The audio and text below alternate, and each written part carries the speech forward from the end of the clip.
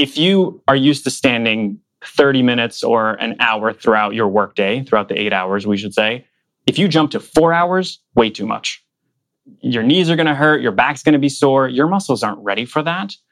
Start out with a 30 minutes or maybe an hour throughout the day, and then slowly add as you're getting better and better at it. And this is something that your program also does very well. You don't throw people in. You let them go at their own pace as they need to go, because that's really what it is. When it comes to physical movement, we're all individuals. So adjusting this is going to be all dependent on you.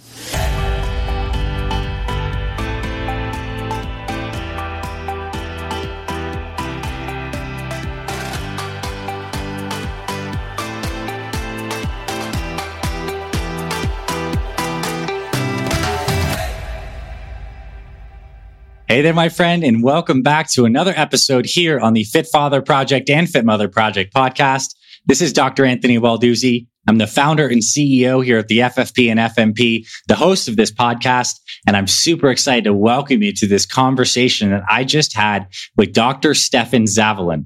Dr. Stefan is a doctor of physical therapy, but above all, he is a movement enthusiast who is on a mission to champion the message that people need to sit less and move more. And I wanted to bring Dr. Stefan on specifically because a few years back, I was really getting into the research that was showing that sitting is the new smoking. There was all these headlines in all these magazines saying that sitting is super dangerous. So I started to dig in and I'm like, wow, this isn't actually a problem.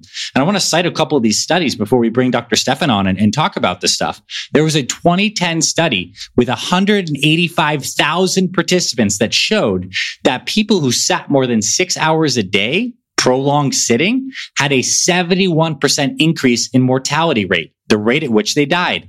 And even more alarmingly, there was another study that showed that even when people exercised 4 to 7 hours per week, so let's say almost like an hour of exercise per day, but they still sat for around 6 hours a day, the mortality rate increased by 50%. So here's the deal and here's the message. Sitting is uniquely dangerous for our bodies. And I want to really clarify what Dr. Stefan taught me. It's prolonged sitting that's the problem. Look, we can sit for a little bit here and there, but if we have a job that's keeping us sitting all the time, or we're driving in a car for many hours, it is damaging our health. In fact, sedentary behavior increases the risk of some types of cancer by up to 68%. Sitting for long periods of time increases the risk of diabetes by up to 112%. All of this is supported by the research. In this conversation, we bring Dr. Stefan on and he breaks some of the stuff down, why it's happening in the body, but more importantly, how we can fix it. What we can do with our daily lives to readjust our desks, do some more standing, the right interval for how much we should move versus sitting ratios, some great stretches we can do. Dr. Stefan's a wealth of knowledge, and I think this is an important conversation for you and your family because if you're sitting for long periods of time, it is impacting your health, your cardiovascular health, your spinal health, your blood sugar, and even leading to muscle loss, like Dr. Stefan shared. My mind was just blown by that. So very powerful stuff. I think you're going to really enjoy this conversation. And Dr. Stefan also mentions some different links and stuff inside the show, like the link to his Instagram and his websites, where you can find more information about his work and get more useful tips. All that's linked inside the show notes. And I also am going to link some videos from our YouTube channel as well, because last year we shot a video on some good stretches and spinal stretches for people who sit for long periods of time. Those are also helpful. Those will be linked in the show notes. So without further ado, let's bring Dr. Stefan on. I hope you enjoy this amazing conversation. You take some really actionable stuff away from this. And if you do like this, share it with somebody. More people need to know about the dangers of sitting because this is where our culture is pushing us. It's where we're pushing our kids. So we got to really understand this stuff so we can make the adjustments to live long and healthy lives. Let's get into today's conversation. All right, Dr. Stefan, welcome officially to the Fit Father podcast. It's such a pleasure to be here. I've been listening and on the edge of my seat. So I'm really excited for this conversation because very rarely do we have an expert in movement who really champions this idea that sitting is directly dangerous for our health and our longevity. And I really see you as a man that's trying to lead effectively a cultural revolution in work and at home to help people understand, one, the dangers of sitting, two, the amazing gift of movement, and three, perhaps to break the kind of cycle of thinking where many people believe that exercise and more of this stuff is the solution, where you're over here sharing a message that maybe it's less of stuff like sitting. So before we get into that, I'd love for you to tell us a little bit about your background, how you got so passionate about movement, and we'll start there. And then I want to get directly into why sitting is so dangerous for us. Sure. Honestly, my background ran the gambit strangely enough, I gave up on exercise and everything when I was in 5th grade. I said, I don't want to do gym. Gym is boring. I joined orchestra instead, because if you were in orchestra, you didn't have to go to gym. And so I got overweight as a result because things just kept on dropping off. And finally in high school, I went, I got to do something about this. Didn't know anything. And so I tried and tried and tried, failed. The dieting was, looking back at it, stupid, frankly speaking. The exercise regimen was preposterous. And then I got into undergrad and said, okay, I want to learn more about this. So I got my degree in kinesiology, my bachelor's. And then I said, all right, I want to learn even more about this. When I found out physical therapy was a thing, I said, you get paid for this? This is amazing. I definitely want to do this. And so I got my doctorate in physical therapy, and that's really been the kind of the guiding force of all of it, of understanding, okay, exercise, the benefits. But along that path, I understood exercise is great, and I love exercise. But exercise, we are only able to input for a certain amount of time. We need to do something else. And there's some other way that I can impact people, because I would just keep on telling patients, hey, you need to do these exercises, correct this posturally. And finally, I got to the point where I said, I need to have more of an impact. I need to be able to touch more people. And that's where I said, okay, maybe it's more about the culture and trying to introduce that. And I love that you kind of said that cultural part, because I've jokingly been calling it the movement, which people have told me to trademark. I haven't yet. Please, nobody steal it. But that's kind of been the driving force of me understanding it's a much bigger thing than just fixing it later on and having sort of this reactive healthcare with physical therapy. I need to do some more preventative care and reach out to more people. Okay. I love that. And I definitely feel like we're kindred spirits in that sense of wanting to basically shout this message from the rooftops. And that's why I'm so glad to have you here, because I know there's a lot of guys listening to this that are interested in health. But I think a lot of guys listening might be a little confused. Like, is sitting not one of the most natural things our bodies do? Why is it so bad for our bodies? What's the problem with sitting? Right. And that's the one that always gets me, that people go, well, isn't it natural to sit? And yes, it's natural in the sense that your body is able to be in that posture and assume that posture. True. And really, we have so many different complex postures that our bodies can do. The question goes to, how long are you in that posture? Because standing on one leg is perfectly fine, but if I made you stand on one leg for 8 hours, you would not be very happy with me. So it's sort of that same thing with sitting, is we assume the same posture. We not only sit in it for hours, we do it day in, day out, month in, year in, and it just accumulates. And it's this static posture that's always repeated. That's really what's not natural. It's not the posture of itself. And this usually falls into this question of, okay, well, what's good posture and what's bad posture? I argue there really isn't a good or bad posture. It's more, how long are you spending in that posture? Because sure, getting into a handstand, plenty of people can do that, but you don't want to spend way too long there. We're not designed for that, as opposed to a standing and walking kind of a posture. And so that's why a lot of what I talk about is, can we do the frequency of movement as opposed to sitting or standing in one only posture for a long period of time? Totally makes sense. So the danger is, well, the body is amazing because it can establish many different postures, but the prolonged nature of any posture for too long can be pathological and can cause changes. Now, let's get into like the specifics of sitting, right? It kind of seems simple. You squat down, you put your down, your spine is somewhat stacked, and maybe you're looking at a computer. So like, what's actually happening to our bodies, particularly like maybe the spine and certain spinal supportive muscles, when we sit in a prolonged position for, let's say, 3-4 hours, which is very common for many people who are working? Right. So just the position alone, we can talk about just being in that position. Your knees are kind of halfway up to your chest, which is called hip flexion, which is your hip flexors are going to be tightening, and you're repeatedly in that shortened position of the muscle, meaning they're going to continuously be tight. And the reason I talk about hips also is, for guys, we have a diagnosis that's sometimes known as dude hips, which means that they're incredibly tight. This doesn't help by any means of repeatedly just that stiffness of motion. We have usually a rounded back. So as much as we think, oh, I'm going to sit upright and I'm going to do great, within just a few minutes, most of us round our shoulders, move forward. And so that's putting additional stress onto that lower back as you're bending further and further forward. And most guys, we don't have great mobility in our thoracic spine. Our lumbar spine doesn't have a lot of motion to begin with. And so you're putting a lot of stress there that doesn't need to be there. And it's not getting the motion that it needs, because your spine needs a lot of good motion. If we talk about discs, they're like little sponges they need to be compressed so they can push out the waste, but also they need to be expanded so they can take in the nutrients. If we're just sitting there and constantly putting weight through them and not allowing them the movement they desire, you're going to have more and more issues with your spine in that kind of a shape or form. Same thing happens with the muscles along the back of your spine. Those guys are your extensors. They're the ones that really kind of pull you back and help you sit upright. But we usually just, if we're sitting forward, pulling at them way too much. And so they're getting weaker and weaker and weaker because they're being asked to overwork and they're just tightening up. And you're not giving them the rest and support that they really truly need because they're just constantly being forced down. Okay, so we have these powerful hip flexors that are attaching to the low back, pulling on that. We have this rounded upper back, which is also causing effectively problems in keeping the front of our bodies very tight. So we're kind of getting the spine out of its natural alignment. And then the extensor muscles on the back, we can feel those around our spine, are getting weak. And so this seems like a problem. And then you mentioned the discs as well, which we have the stacked vertebrae and the discs in between are getting compressed. And we want them to have, obviously they have some compression, but we want like more of an expansive that increases blood flow and nutrients.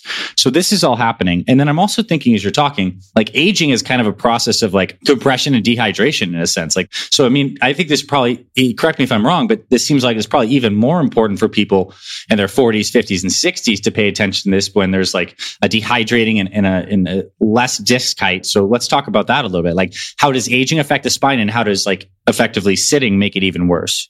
Absolutely. So with aging, you've got two big things that are affecting the spine and generally keeping up our posture and our musculoskeletal system.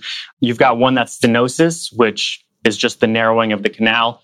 Effectively, what that does is it forces us, in order to open up a little bit more of our spine, we need to bend slightly forward. And so that's where we see the older that people get, they tend to bend further and further and further forward. Part of that is due to that bony change. So you're already bending forward. Now you're being forced further and forward by gravity.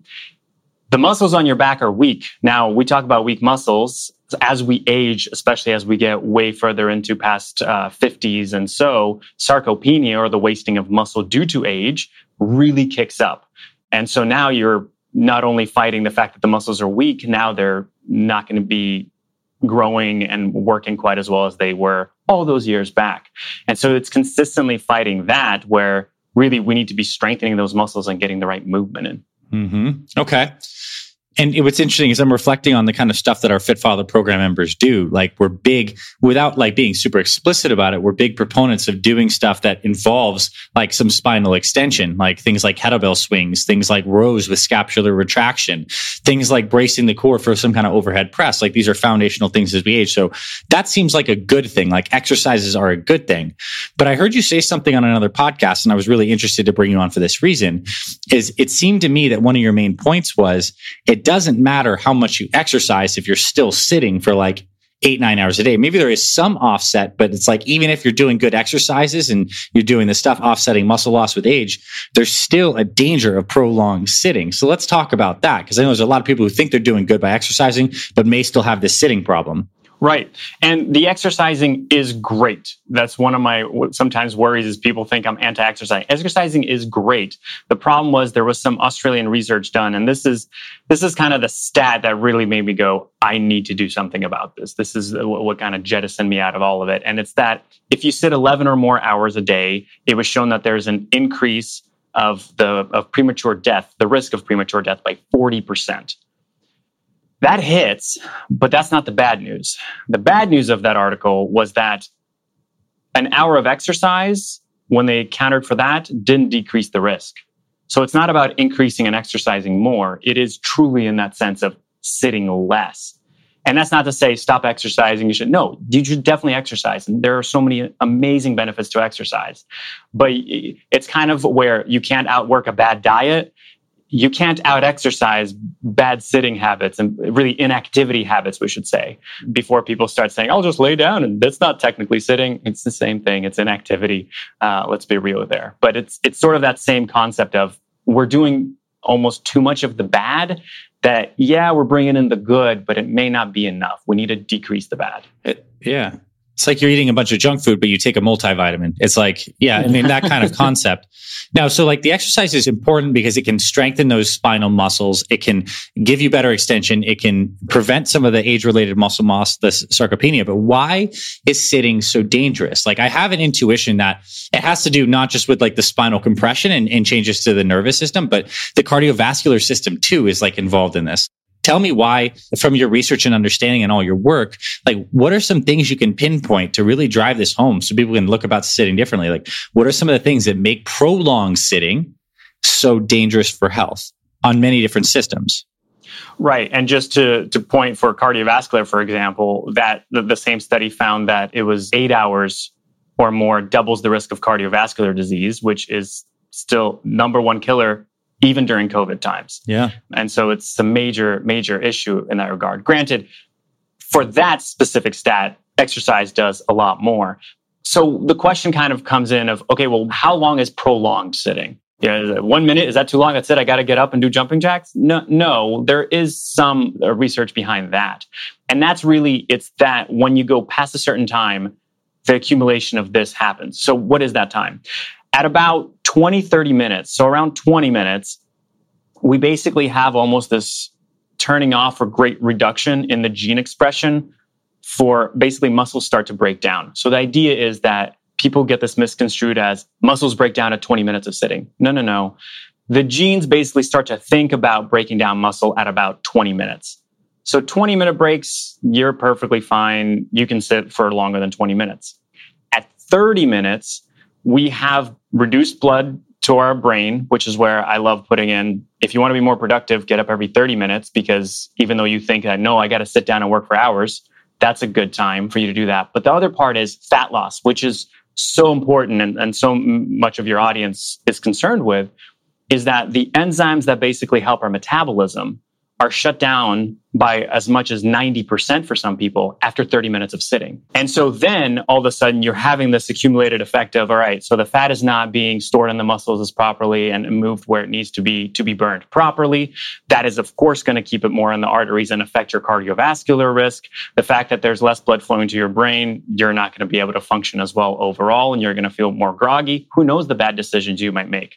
There was a great recent Halloween candy episode. Maybe you will forgo that and eat the crazy 500 grams of sugar or whatever it might be. And so this sort of builds on itself. When we go even kind of further than that, if we go to 6 hours of sitting, anxiety and depression is what's more prevalent there. So we can see that the mental health also gets affected besides just the physical.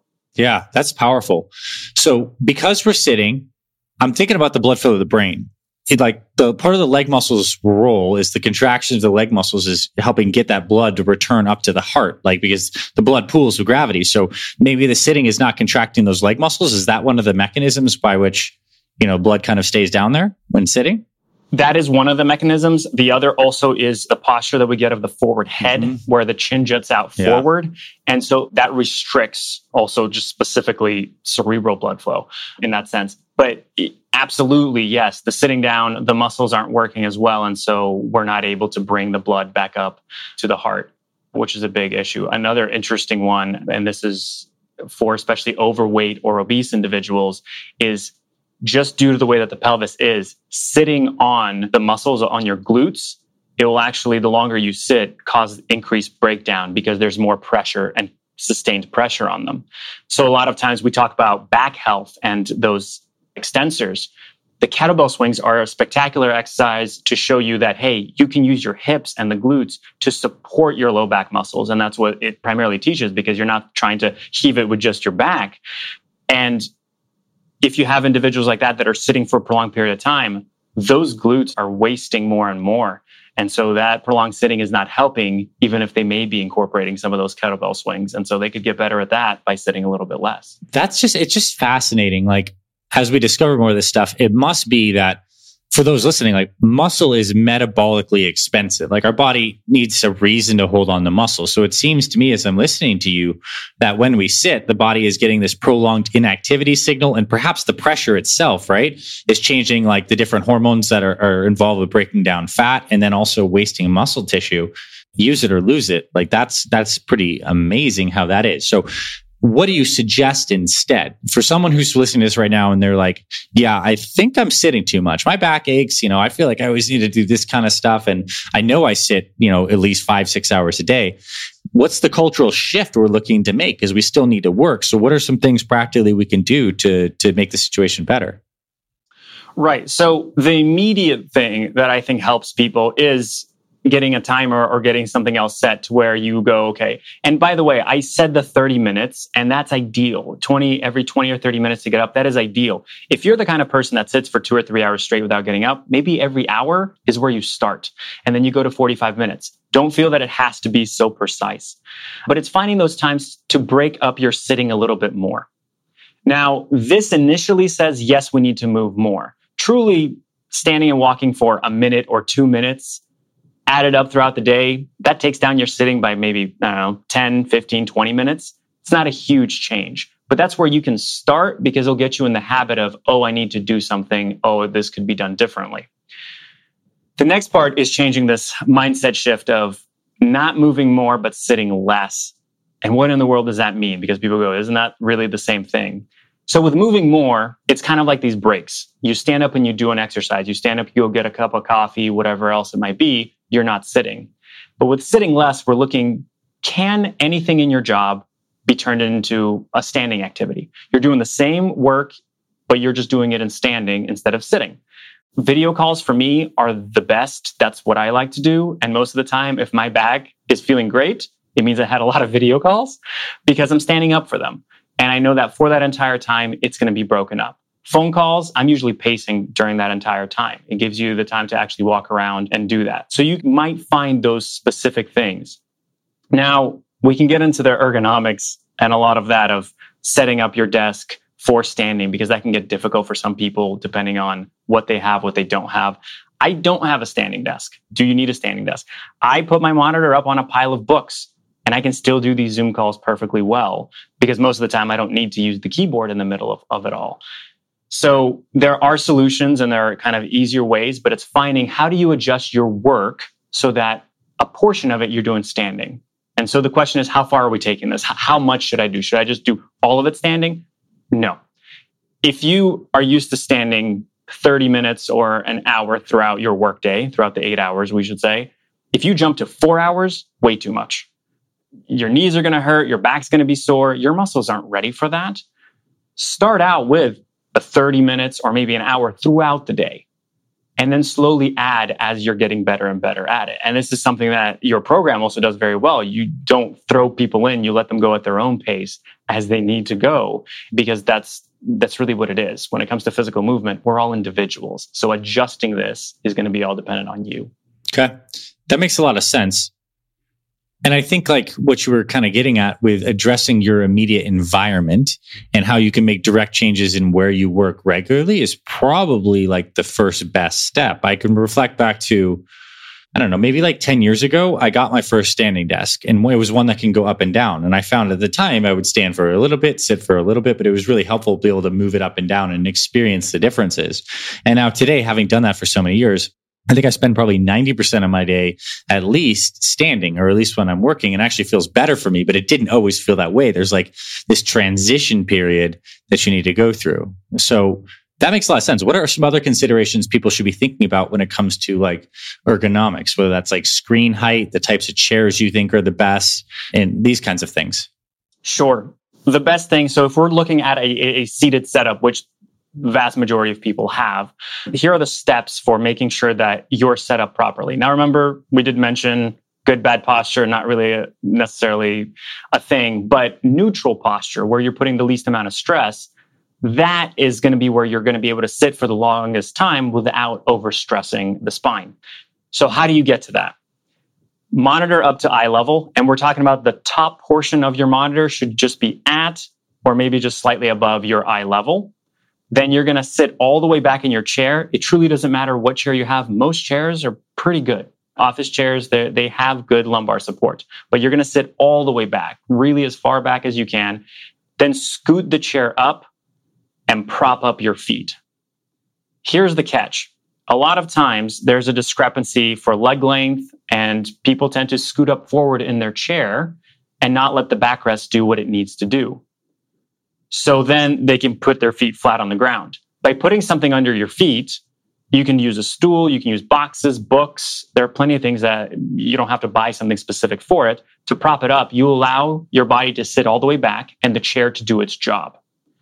The next portion about scooting all the way forward is the part where people are too far back and they have to lean forward to see something on their screen. So you have to make sure that the chair, move your body up so that you don't have to tilt forward away from the backrest. So that way the chair is giving you all the support that it can. And the monitor, by being high up, is promoting you to sit up straighter because you have to. Otherwise, you'd be looking straight down and you won't be able to quite see it. So that's the easy, quick setup for that. For standing, if you decide to do it, the only really big difference is now I don't have a chair. So all those wonderful glute muscles and your core and extensors, you have to use them now to maintain that neutral spine. And that can be really difficult for people initially, which is why you kind of have to ease your way into it and start with 5, 10, 15 minutes of standing and then grow that out to longer periods of time. Okay, so I want to recap a couple of these things just to make sure that I understand. One, this idea that you actually recommend it's better for people not to make complete transition, but to do this gradually from sitting setup to standing because you want to lengthen certain muscles that are tight, get used to holding proper posture. Because if you're standing, but you're in bad posture, you're probably still creating different types of problems. That's number one. Number two, what I thought was really cool and important is to use your chair's backrest, right? So the chair is there. You get back onto the backrest. So back is flush. But then you need to move the chair close enough to the desk so you're not having to hunch forward off the backrest to see the screen. And then you elevate your feet enough that you have good contact. Feet are firmly contacted, hips are level, back is on backrest. Like, is that the ideal position? Yeah. Okay. So that you're letting it support you, because those muscles, those extensors that are so tired, that backrest helps to let them relax and not have to work all the hours that you're making them work. So yeah, that's exactly it. What about the arms? What do we do with our arms? Like, some chairs have armrests, some chairs don't have armrests. Like, I used to have a point where I would have elbow pain from being in a weird position on the arms, and because I was working a lot of hours on a seated desk. Like, what do you recommend on the arm setup for a proper chair sitting, if there is advice on that? Absolutely. So my chair, and this is ideal, but most chairs may not have it, is that you can shift your armrests up and down. Because the idea, what ends up happening is we get a lot of people with headaches because they scrunch up their shoulders too high and they're shrugging it up. Partially that's due to stress, but also if your armrests are just set in and they're too high, you're kind of pushed up into that position automatically. But if you let them drop, it's constantly pulling at your upper traps, which is then pulling at your neck and pulling at the back of your head. And that's going to cause tension headaches as well. So if you have armrests, you want them up to where you have about a 90 to 100 degree bend in your elbow when you're using your keyboard. And usually you can move your keyboard and mouse where that's pretty appropriate and easy, but that's the ideal thing. The other catch with armrests is that's usually the limiter for scooting your chair up. A lot of people, they'll hit before they get in there. Now, in a perfect world, for my desk, I have it where it can scoot all the way under and I could sit with my belly button effectively touching my desk. But that's going to be the part where you have to work with it. If that's the case and you're going, I can't be close enough to my screen, but also sit all the way back in the chair, you can try using a lumbar roll or putting a pillow as the part of your backrest to kind of extend your backrest towards you. But really at that point, I would say, is there something you can do about a different chair? And I would even at that point forgo the armrests for the ability to sit a little bit closer. Okay, that makes total sense. So just to repeat that, it's like there is the option to put something behind your back, which I've done. I used to put like a foam roller behind my back, but I did also notice it's not as ideal because you want that complete full contact if possible. And then elevating the monitor too as well with like, I'm actually using 2 yoga blocks for my monitor to make sure it's like eye height, but like books also work, but like actually getting that monitor up, because I think what happens is low monitors, people still tend to like the eye will hunch to where the monitor is. And then you're still creating that curve in the upper spine. That seems problematic, right? Mm-hmm. Okay. The catch with this is now so many people are remote, and laptops are, it seems to me, something that most workers love using. Here's the problem with laptops. The keyboard and the monitor are attached. And the positioning, when we talked about the fact that the keyboard is way down here and the monitor needs to be raised, you can't do that on a laptop. So inevitably, you have to compensate exactly how you said. You will either, if the laptop's on the table, you have to hunch over to get to it. If you put the laptop up on something, you're doing T-Rex arms to type, and that's not going to do well for your elbows, your shoulders, rotator cuff stuff. It's not a good idea. The cheaper option is get an external mouse and keyboard. You can also get an external monitor and flip it around the other way, but really limit the amount of time you're just sitting at a kitchen table on a laptop without any kind of accommodations beside that. Yeah, I mean, that's totally right. That's exactly what I stumbled on. Wish I would have had to be able to listen to you and not have to do the trial and error, but I use a monitor that's plugged into my laptop that has an external keyboard and mouse. So I'm running a laptop, but with a monitor, keyboard, and mouse, and it helps me certainly feel a lot better. Now, okay, let's talk about the kind of movement people do to break up their sitting. Is it anything, or is it walking? Is it stretching? And it's what do you particularly recommend people do? And I love the fact that it's movement, because that's the key word, is that it should be movement as opposed to thinking exercise. I find that a lot of times when I say movement, people go, okay, I'm going to do some squats. Squats are movement, but movement goes far past simply exercise. So going and doing a chore, like I have plenty of chores around my house that I have to do, and going and sweeping the kitchen, for example. Great. I get to move. I get to put in rotation, side to side motion. It's a variety of things that I get to do, but it's not exercise inherently. It's movement. And usually what I say is, so we have predominantly in our society forward and backward motion, flexion, extension. Most of our exercises, that's exactly what they are. Push-ups, pull-ups, squats, everything is there. We have some lateral motion. It's definitely less, but there is some there. You can see things like lateral lunges and all that fun stuff. And then you have twisting. And in our culture, twisting is far more used as a word for injury or something bad that you did than it is as part of an exercise. But really, we should be good. And that's where all the control and that's where your core comes in, is in those twisting motions. So in these times when you can move, if you're going, I don't know what to do, and you don't have any chores you need to do, making sure that you're implementing the twisting portion and the lateral, the side to side portion is going to be the best, because most of the time you're already moving in the forwards and backwards. The warning is, don't feel that you have to add weight to it. Just move, because especially with the twisting, a lot of times you may not be ready. And so it may be the gentle twisting and moving. It doesn't have to be vigorous.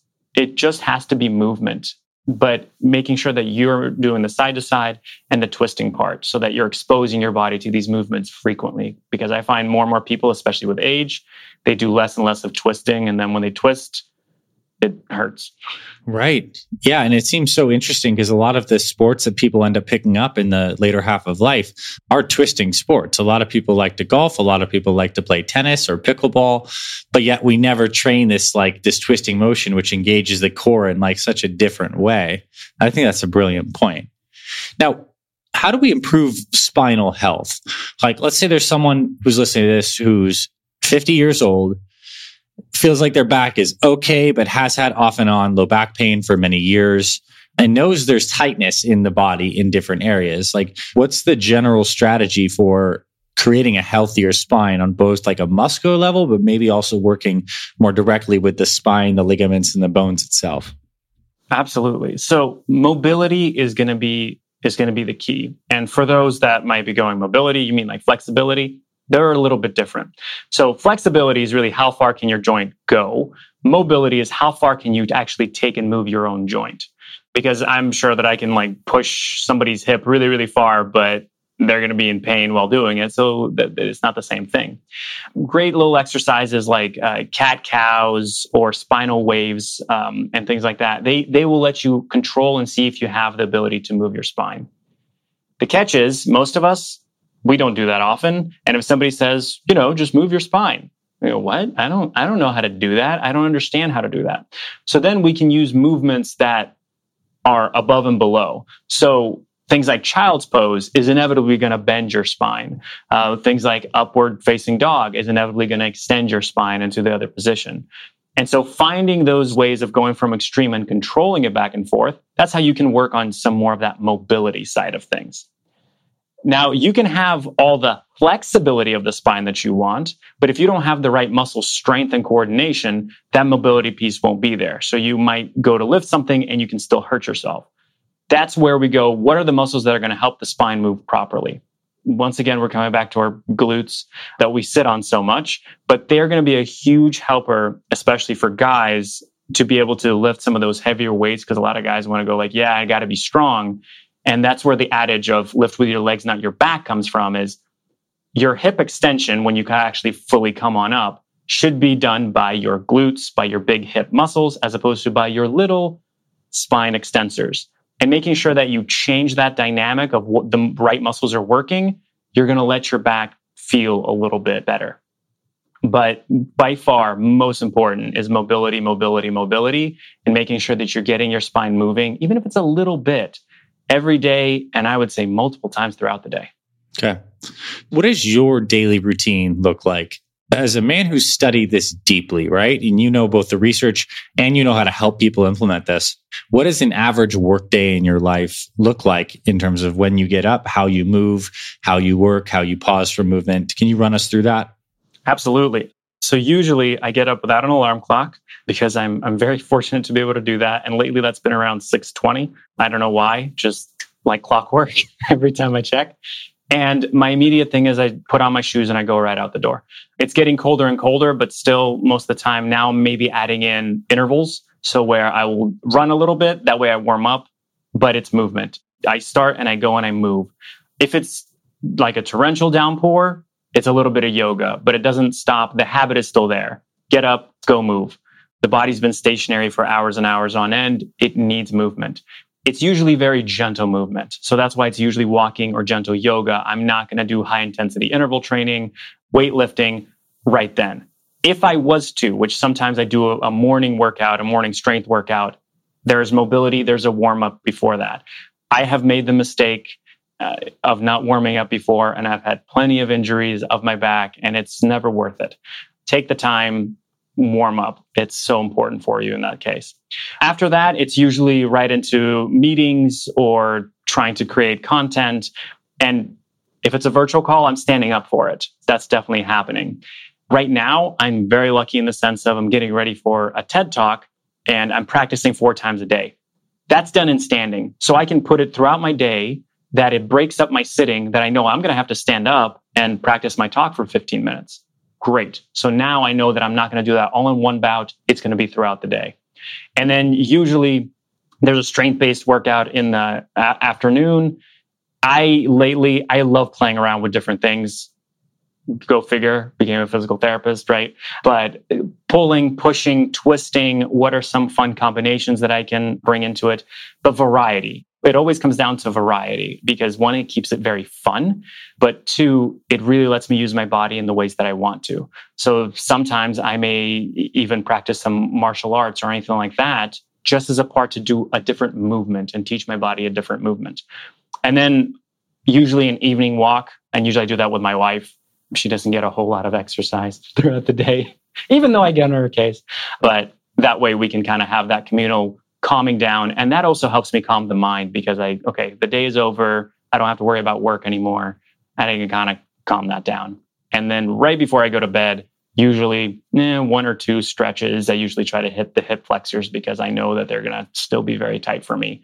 And then that's it. That's my whole day in terms of movement. So you have bookends of your day that seem to be like outside walking, indoor, a little more vigorous sometimes in the morning, but both ends you're doing some kind of walk. In the middle, anytime you can stand, you effectively are for things that are practical to stand for. And then if you are sitting, you're getting up, or you try to stick to around the every 20 minutes rule? I do. And at this point, I used to use a timer. And had a little list that I made. And it was a list of exercises that I wanted to try, the fun ones that I might have seen, or chores that required moving. And so as soon as the timer went off, I had the list and I'd be like, this is the one that I'm going to go and do right now. That worked for me. I'm not saying that's going to necessarily work for everyone. That was how I decided to do it. But now I have a really good and intuitive kind of pattern of, I know how long this will take. And I just automatically am getting up every 20, 30 minutes. Yeah. There might be the odd hour that I sit, but then usually if that happens, I get up and I go, all right, I'm actually going to do some stretching. I'm going to take more than 1 to 2 minutes to move. I'm going to do 5, maybe 10 minutes of movement. Nice. All right. So now I have a couple random questions that have just come to mind.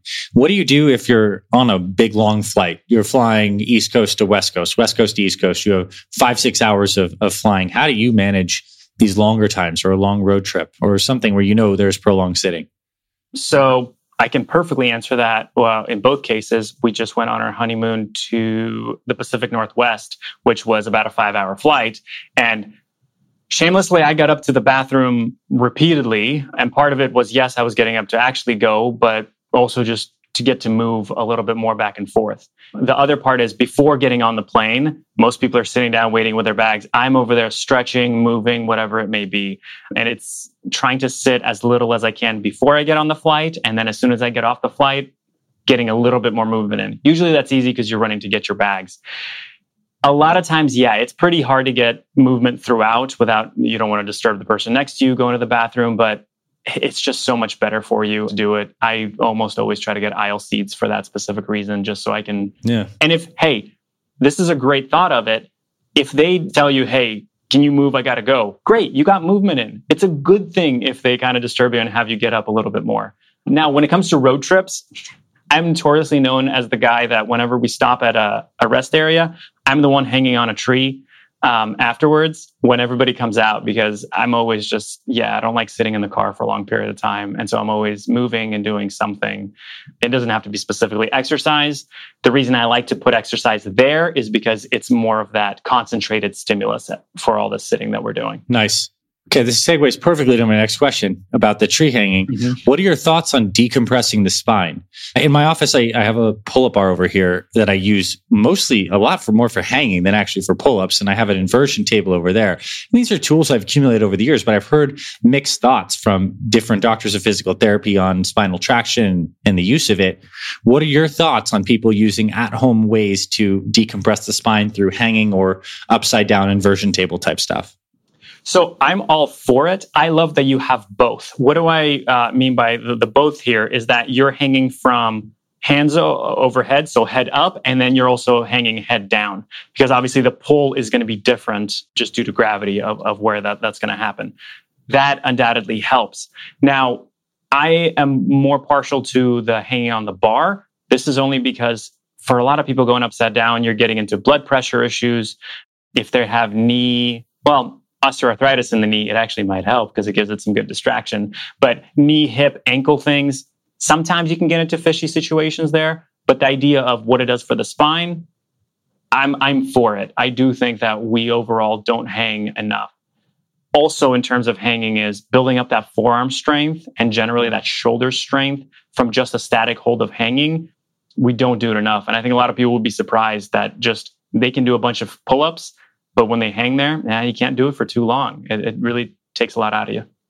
Yeah, I think that's a great answer. And you know what's funny is it used to be way more for inversion tables, and I started hearing people like you discuss the benefits of hanging as a little more natural way to get shoulder traction and spinal traction. And I think it's a really good thing for people to do. Just because we get so much compression, you actually have to actively go seek spinal distraction. So compression will find you. You got to go get the distraction. Next question. What are your thoughts and feelings on different tools like myofascial tools, foam rollers, lacrosse balls, any type of things that you think are good for people to use on a regular basis or that you use personally? I have used all of them. And my biggest thing, and this is also the answer for what is the best exercise regimen, it's the one that you're going to use and the one you're going to do. Because sure, a foam roller can help, but if you use it once and then it stays in the closet for 7 months, don't get a foam roller. It's going to be completely pointless. A lot of times, this is where I go get into the habit of using something. So I usually give patients, hey, do you have a tennis ball at home? Do you have a rolling pin at home or something else? Can you get into the habit of doing that or even just doing a stretch? If you've cultivated the habit, okay, go ahead and buy the thing and buy the foam roller. But all those release ones, I'm for it. I don't know if you have to spend a whole lot of money for things like the massage guns and all of that are really the high end. To me, I think you can do a lot with a foam roller as long as you're consistent with it and also add in some good stretches. There's a lot of benefit that can be done there. Totally. I agree 100% with you. And what I've found from my own personal experimentation is one, it's good to tie those tools to a particular area of your house where you may be normally having sedentary time. Like when our family goes, if we go into the living room, we are watching a TV, a movie, or a show or something, I'll often be pulling out these tools and be able to spend time with the family, but still be able to do some rolling and stuff like that. So the location aspect is big to anchor that habit. So that's really cool. Yep. And that's also, we talked about how to increase standing or reduce sitting at work, but you can do that same thing for home. So if it is, we like to finish off most evenings watching TV, well, can you stand at a counter and can you do some stretches or can you do other things while watching TV? And just like you're saying, you can find these healthy habits that you can add into everyday life. All right, I have another question. This was one that came to my mind a little bit earlier, and it's from my personal experience, but I think it's very relevant. I'd like to know what your thoughts are about the link between this commitment to movement and having a mind that's less chattery and a little more like meditative, if you will. Have you noticed any connections to that? Yes. And there's definitely a bit more of it in terms of repetitive movement, I should say, and really that's when you're looking more of the cardio based kind of things where it's the same motion over and over and over, and you can get into this mindful rhythm and almost meditative rhythm of it all. I tend to actually listen to podcasts and books when I do that. When we get into the strength training part, for me, it's the focus, because all of a sudden you have to focus on a very specific task, the reps, whatever it may be, that you have to quiet all the other things. You really aren't quite able. And so, not to mention all the wonderful endorphins that you get from it, inevitably help to improve the mental clarity and all that. Nice. Yeah, that really makes sense. Like I think like the idea of the running and the repetitive action really helps the mind zone in. And I think even I take a morning walk as well. Like I take a morning walk with my dog every morning, get some sunshine on my skin, breathe through my nose. And I find that just practicing the constant art of being aware of the body helps you become more present in general. Because I think back to the years when I was sitting with poor posture and working long hours and sitting way too prolonged. Oftentimes you're just not aware that you're in this like contorted position and you're definitely less present. The chatter's going on and then the body is not surprisingly in a state that's not like really balanced. So that seems really, really interesting. Yeah, if people are going, hey, I don't know. So you're saying if I'm feeling overwhelmed at work, I need to go and run or walk for 30 minutes or go exercise for an hour. No. So some of the research even shows that as much as a 10-minute walk will basically reset your focus and help to re-clarify things. So don't feel that it has to be something huge and big. It really can be a little bit, and it does help to reset things. Do you believe there's any benefit specifically to moving outside? Or have you seen any research on that? Or is it just moving in general? Well, it is moving in general, but I think there is definitely an added benefit to moving outside. Partially, you're just getting better air and better sunshine. We can talk about all the vitamin D. We can talk about the fact that the receptors for us from sunlight through our eyes is going to make us more alert and more aware, more in time with our circadian rhythms so that you are more alert. And that's going to be a benefit. An interesting thing that I learned that baffled me was that we have receptors in the eyes for vitamin D as well through the sunlight. So if you're wearing sunglasses, right, having to reduce that as well. But I think it's better. I think it's more natural. The other thing is that moving outside and doing things outside, it makes it not perfect. It makes it a little bit uneven. And that's really how our bodies are meant to move. They're not meant to be so static and perfect and even. And so overall, I think it's great. Yeah, you have to deal with the temperature changes and the wind and the rain, but that's also kind of life. And that's what really helps our body. That's really well said. And, I think it's interesting that your background is effectively like a green background, green screen. There is research about like the fact that when people walk in the presence of the color of green, whether in a forest, like they get more parasympathetic tone. And they even found if you exercise in a green painted room, like literally just painting the walls of your gym green, there was some benefits. So there's obviously something deeply baked into how the human mechanism works that loves to be outside. So I'm definitely a huge proponent of more movement. And I think like, imagine you take your after dinner walk or your evening walk with your wife outside, right? I mean, that seems like getting that in a couple times every day. And I think it's more powerful than it seems like at the surface.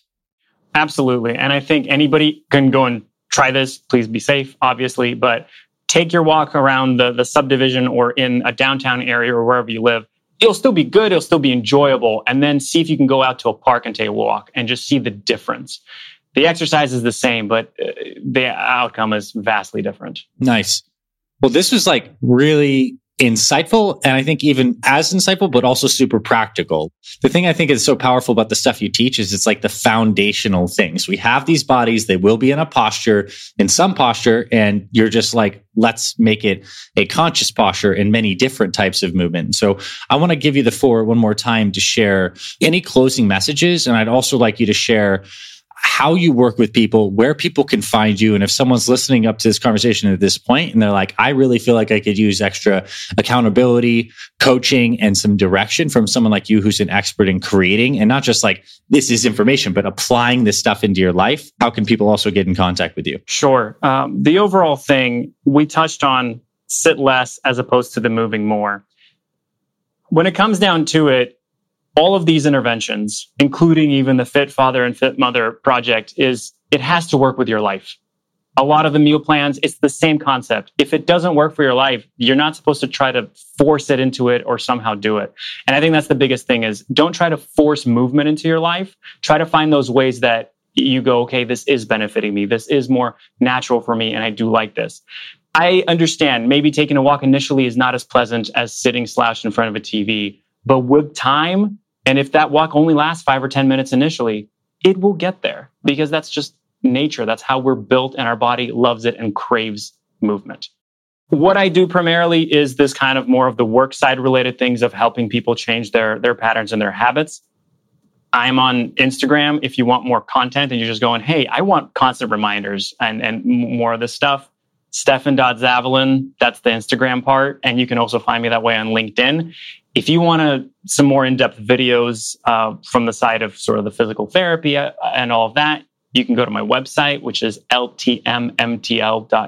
It stands for Love to Move, Move to Love, because the company I made is Love to Move for obvious reasons as we're trying to do more of that.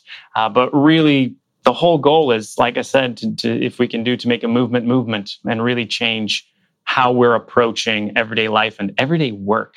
Yeah, I mean, you're spot on. Make sure we throw all the links to your Instagram, your website in the show notes so people will have those. You can find on the blog, you'll be able to click right to Dr. Stefan stuff. And I truly appreciate you for being a champion of this super important message.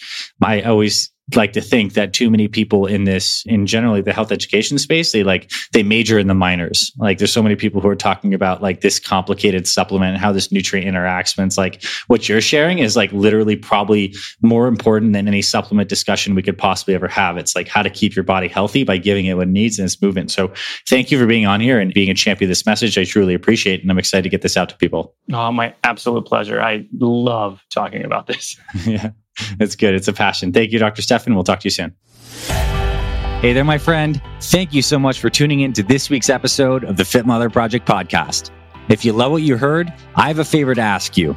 Please consider taking 60 seconds right now to leave us a rating and review on our podcast.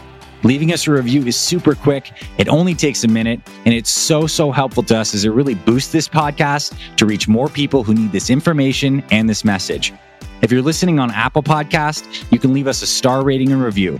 If you're watching on YouTube, you can hit the like button and leave us a comment. Overall, I truly appreciate you being with us here on the podcast. On behalf of me and my entire Fit Mother Project team, we truly feel honored and grateful to support you and your family on your journey to fantastic health. I thank you for your support of this podcast and of this mission. Also, if you're interested in joining our Complete Fit Mother program and becoming an official member of our community, you can visit our website, fitmotherproject.com. And on the Fit Mother site, you'll be able to see our Complete Fit Mother program, along with our online store with the best supplements designed for busy moms. And you'll also find a ton of free resources like recipes, workouts, meal plans, and more. God bless you and your family. This is Dr. Anthony Balduzzi signing off. I'll catch you on the next episodes of the Fit Mother Project podcast.